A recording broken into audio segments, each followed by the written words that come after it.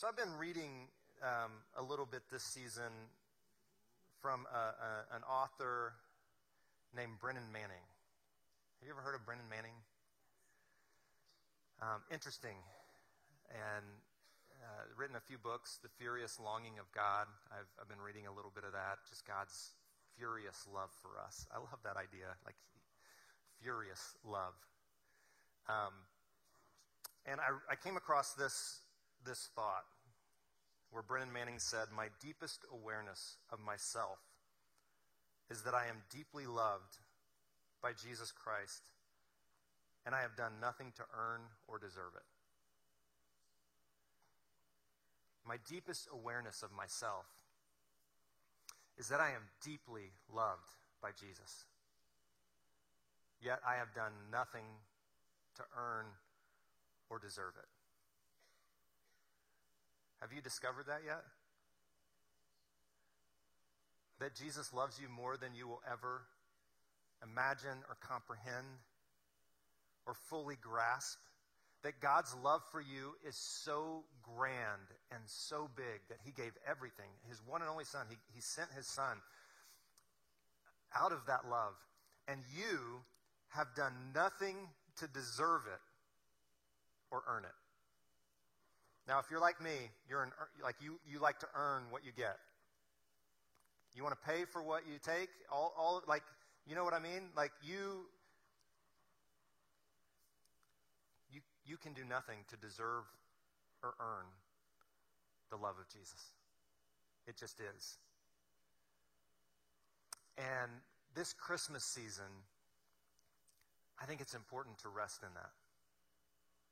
To rest in his love for you. And so I don't want to talk a lot today. I know that like some of you are just going to laugh at me.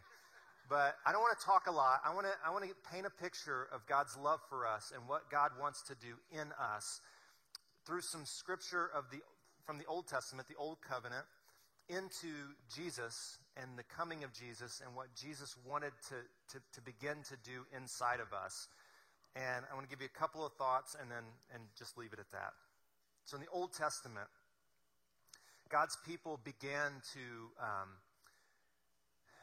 there was the covenant that God had made with Abraham and then Moses, and God's people began to believe that if they fulfilled the covenant, the law, that they would, in essence, be set right with God the Father. It was through the law that they would be set right with the Father.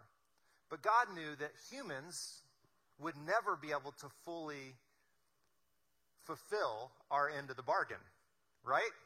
Don't nudge the people next to you, but we just can't do it. Like none of us. And God's ultimate plan was to do something that we ourselves couldn't do. God wanted to fulfill both his end of the bargain and covenant and yours as well. Now that's good news, isn't it? I mean, it's good that God makes up for what we lack.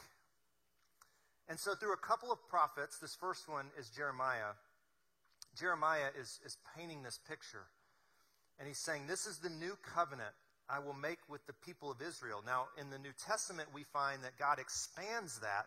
And it's not just a select group of people, but his expansion includes the Gentiles, which means everyone else, us as well. This is the new covenant I will make with the people of Israel. After those days, says the Lord, I will put my instructions deep within them, inside.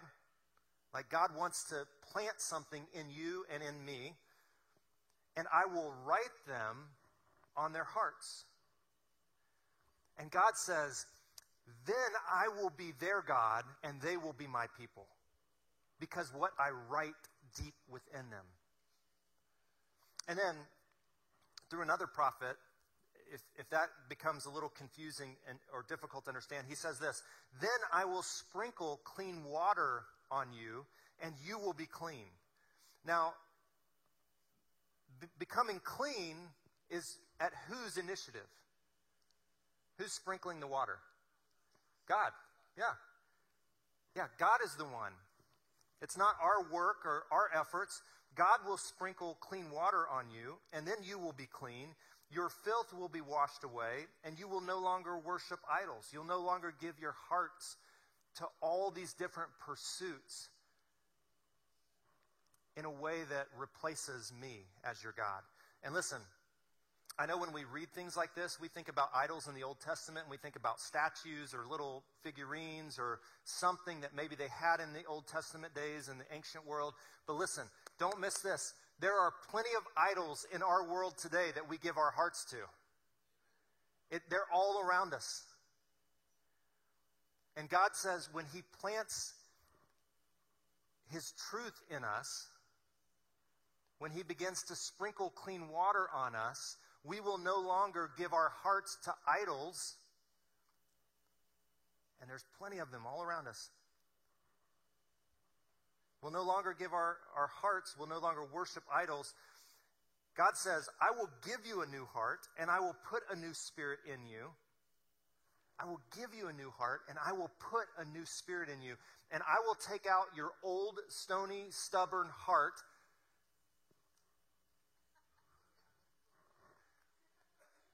and give you a tender, responsive heart, and I will put my spirit in you.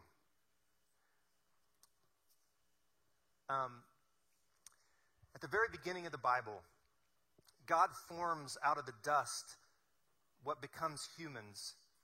And what changes this form, this lifeless form, is the breath of God. When God breathes into them, then humans have life. And God is saying the same thing. I want to give you new life. My breath, my spirit will be in you. So I want you, I got to be careful how I do this because of all that's happening in our world right now. But I want you to just take a deep breath in. And you can feel your stomach. Do you feel that breath? Just let it out. In a sense, because you have breath, you have God. And it's what John was saying at the very beginning of John when he says that Jesus, the Word, gave life to everyone. It's the breath of God. It's the Spirit of God. And this is the very thing that He wants to do today. And it's the thing that what we were talking about with the kids a little bit ago, that this is the mystery. This is the secret.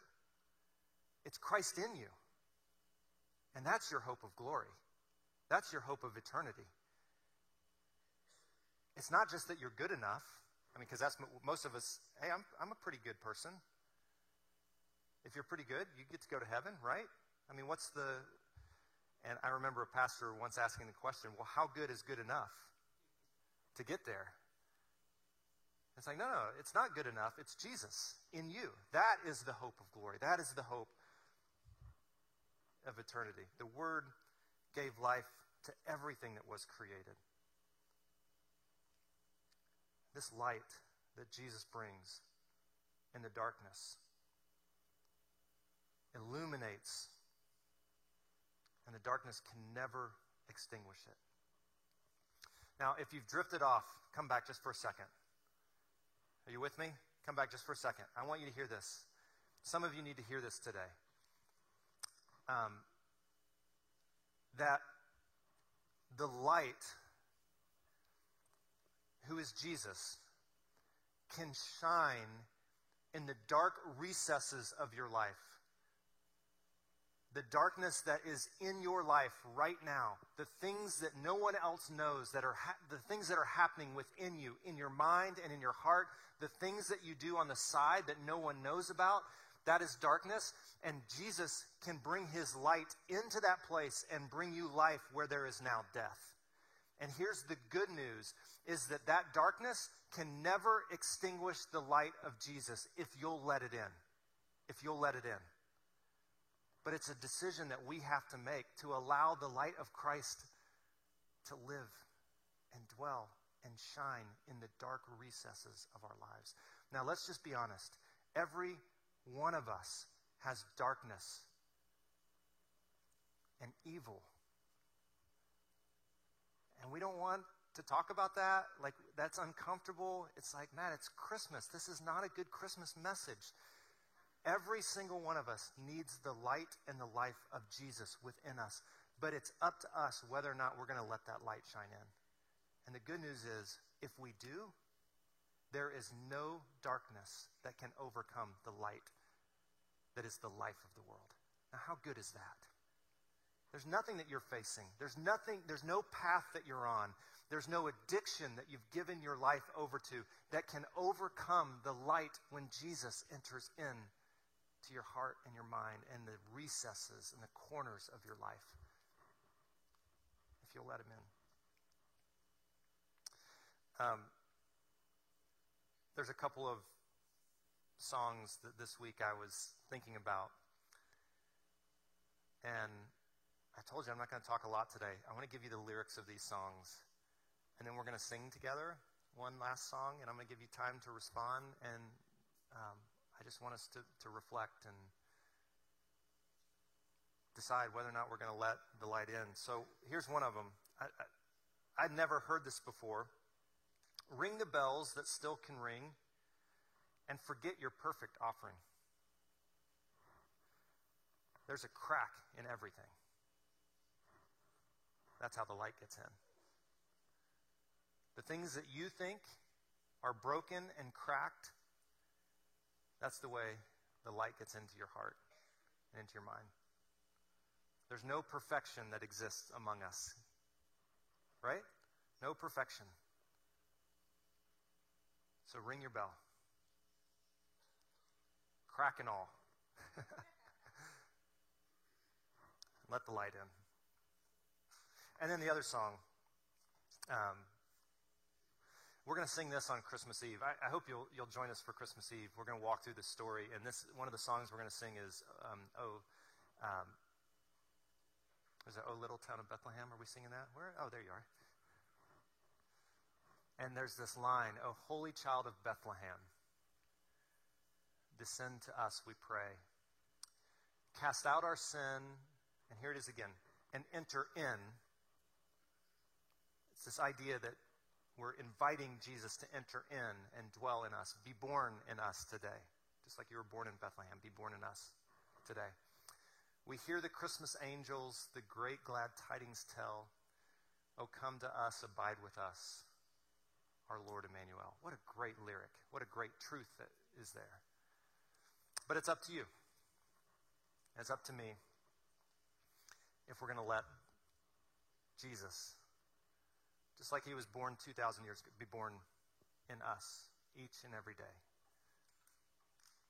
So, Advent, this season and this week is busy. I know it's busy. But I wonder if you could be still at some point this week and just breathe. And I said it a couple weeks ago, maybe you need to get up early in the morning before anyone gets up in your house and sit in front of the Christmas tree and see the symbol of the light, which represents what? What's the light represent?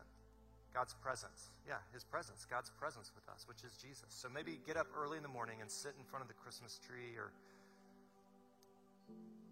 and breathe. And as you breathe, be reminded that breath that's in you comes from God. It comes from Jesus. He's the one who gives you life and sustains it. He's here. And he is enough for the darkness that resides in and around you. He's enough. His light is enough to shine in those places. So we're gonna close with this song, which just is a reminder that heaven's all around us. If we would only pay attention. And as we do, if you want to light a candle, just as a symbolic way of saying, God, this week as we enter the final days leading up to the birth of Jesus, I just ask your presence to be with me. So light a candle. God, be with me. There's communion in the back of the room, which is a reminder of the sacrifice of Jesus, this little piece of bread and a little cup of juice. And what's interesting is that we take communion by eating it, by tasting it, and in a sense, we are tasting and ingesting forgiveness. Like he's dwelling in us. So maybe that's the appropriate response for you today, is to take communion and to believe that he lives in you. And then in the back of the room is a prayer wall, and maybe you just want to write a prayer out and just slip it into the wall as we approach Christmas Day. Would you stand with me as we sing and respond to God? God, you are good, and the truth is we all have things within us and around us that could be represented by darkness. And the truth of Christmas is that the Word, Jesus, who gave life to all things, is the same one who wants to bring light into our darkness, if only we will let him in. So God, may Jesus be born in us today. May we recognize heaven all around us and within us, because Christ is here and he is enough. We pray this in Jesus' name.